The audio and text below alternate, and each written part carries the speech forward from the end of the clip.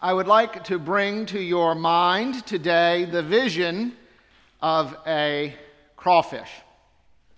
For those of you from the Northeast, like Maine, it may be that you see a baby lobster. For those of you from the Midwest, crayfish is what you might say. And I have no clue if you're in the UK what you call these things. But they're red, they're little, and when boiled Louisiana style, absolutely delicious. But to get at all that deliciousness takes work. Especially if you're not even in Louisiana, if you find yourself in Naples, for instance.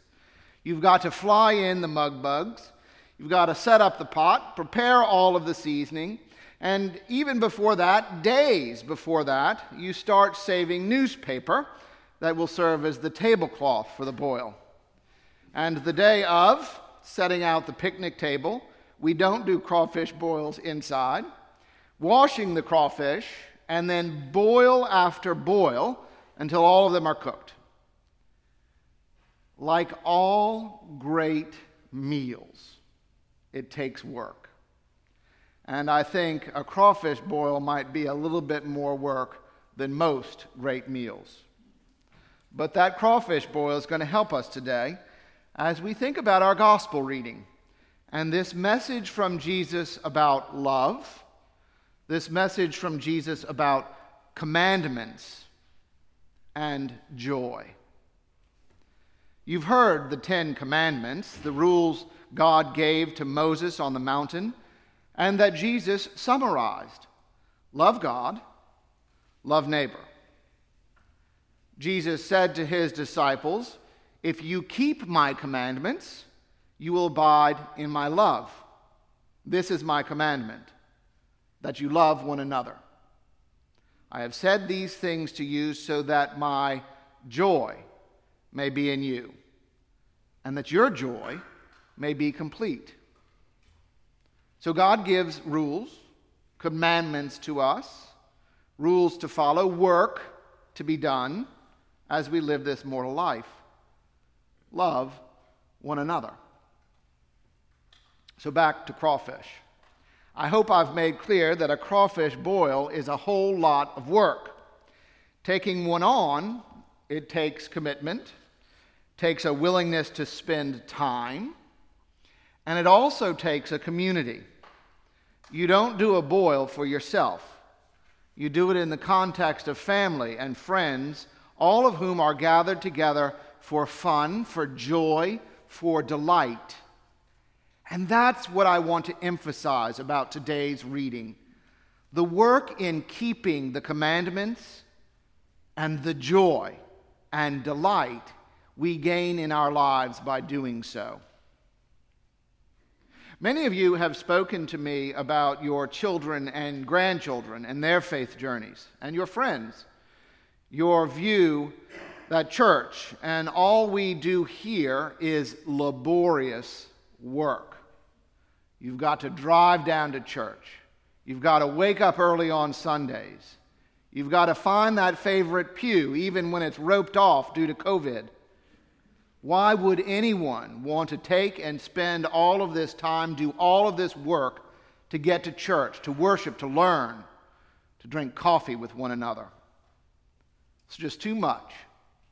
And so our family and friends, children and grandchildren, they might not even do it.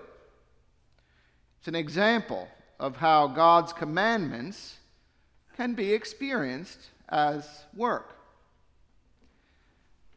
How might we, though, get about this work of loving one another? We put out some prayer books today, so I know you have them at hand. And for those of you who are at home, I know that it's sitting right next to your computer. So grab your prayer book and open it up to page 848. 848. You know, I learned this part of the prayer book when I was practicing law. And whenever a sermon was a little bit boring, I'd open up and read. So now you get to do it both. What is our duty to our neighbor? How can we love our neighbor? The prayer book puts a little flesh on these 10 commandments.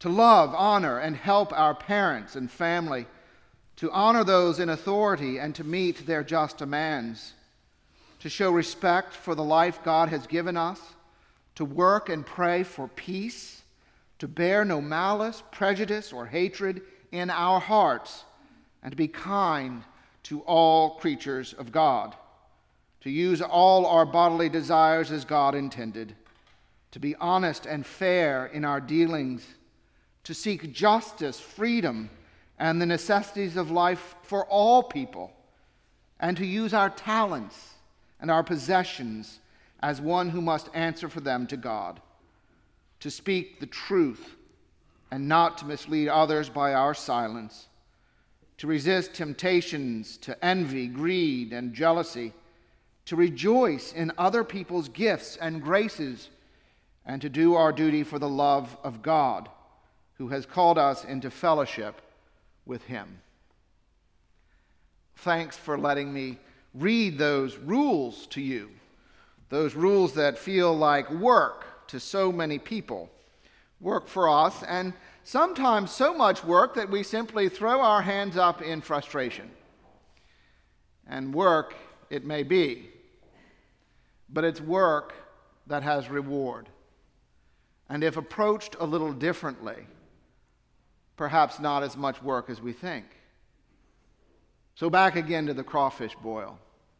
If you're doing a crawfish boil right, reinforcements come in to help. One friend says, I can hose down the crawfish and wash them off.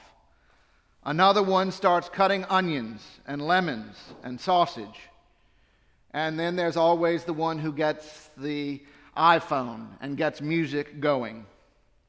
All of that work that surrounds a boil is all of a sudden a shared journey with one goal, a banquet with laughter and stories and full bellies and joy. Now, I've had steam burns as I've emptied the basket onto the table. I've been clawed by a crawfish or two, and the newspaper has blown completely off the table. Never without a challenge, but always a joyful story and deep satisfaction. And we can engage in the commandments with the same sense of purpose, with the same sense of fellowship. It's here that worship and care for neighbor are transformed from onerous duty into delightful relief and joy. Taming pride, cracking complacency, this is the amazing spiritual work that we are offered today. How work on following the commandments means that we can reach and obtain this amazing joy that Jesus offers. And so remembering and reading the words from the prayer book, allowing the reality that God has hopes and dreams for you in all of your relationships, that's a start. And then the work continues for you as you seek to bend your will in all that you do and say, in living in love for the people around you. And then it finds its fulfillment when you realize that all of this work to keep the commandments, no matter how much of a saint you might be, you're still a sinner. And that's when perfect love is realized, when we know that we need God's grace, Jesus' friendship, to love beyond our pride, beyond our complacency, beyond ourselves. And it's daily work aided by the Holy Spirit. So this week, think of the biggest feast you've ever cooked. Christmas, Thanksgiving, crawfish. Remember all of the work, the labor, and time. But remember too the people around you who helped. And above all, the end result of that feast: joy, delight, satisfaction, That's the walk with God. That's the keeping of the commandments. Love one another.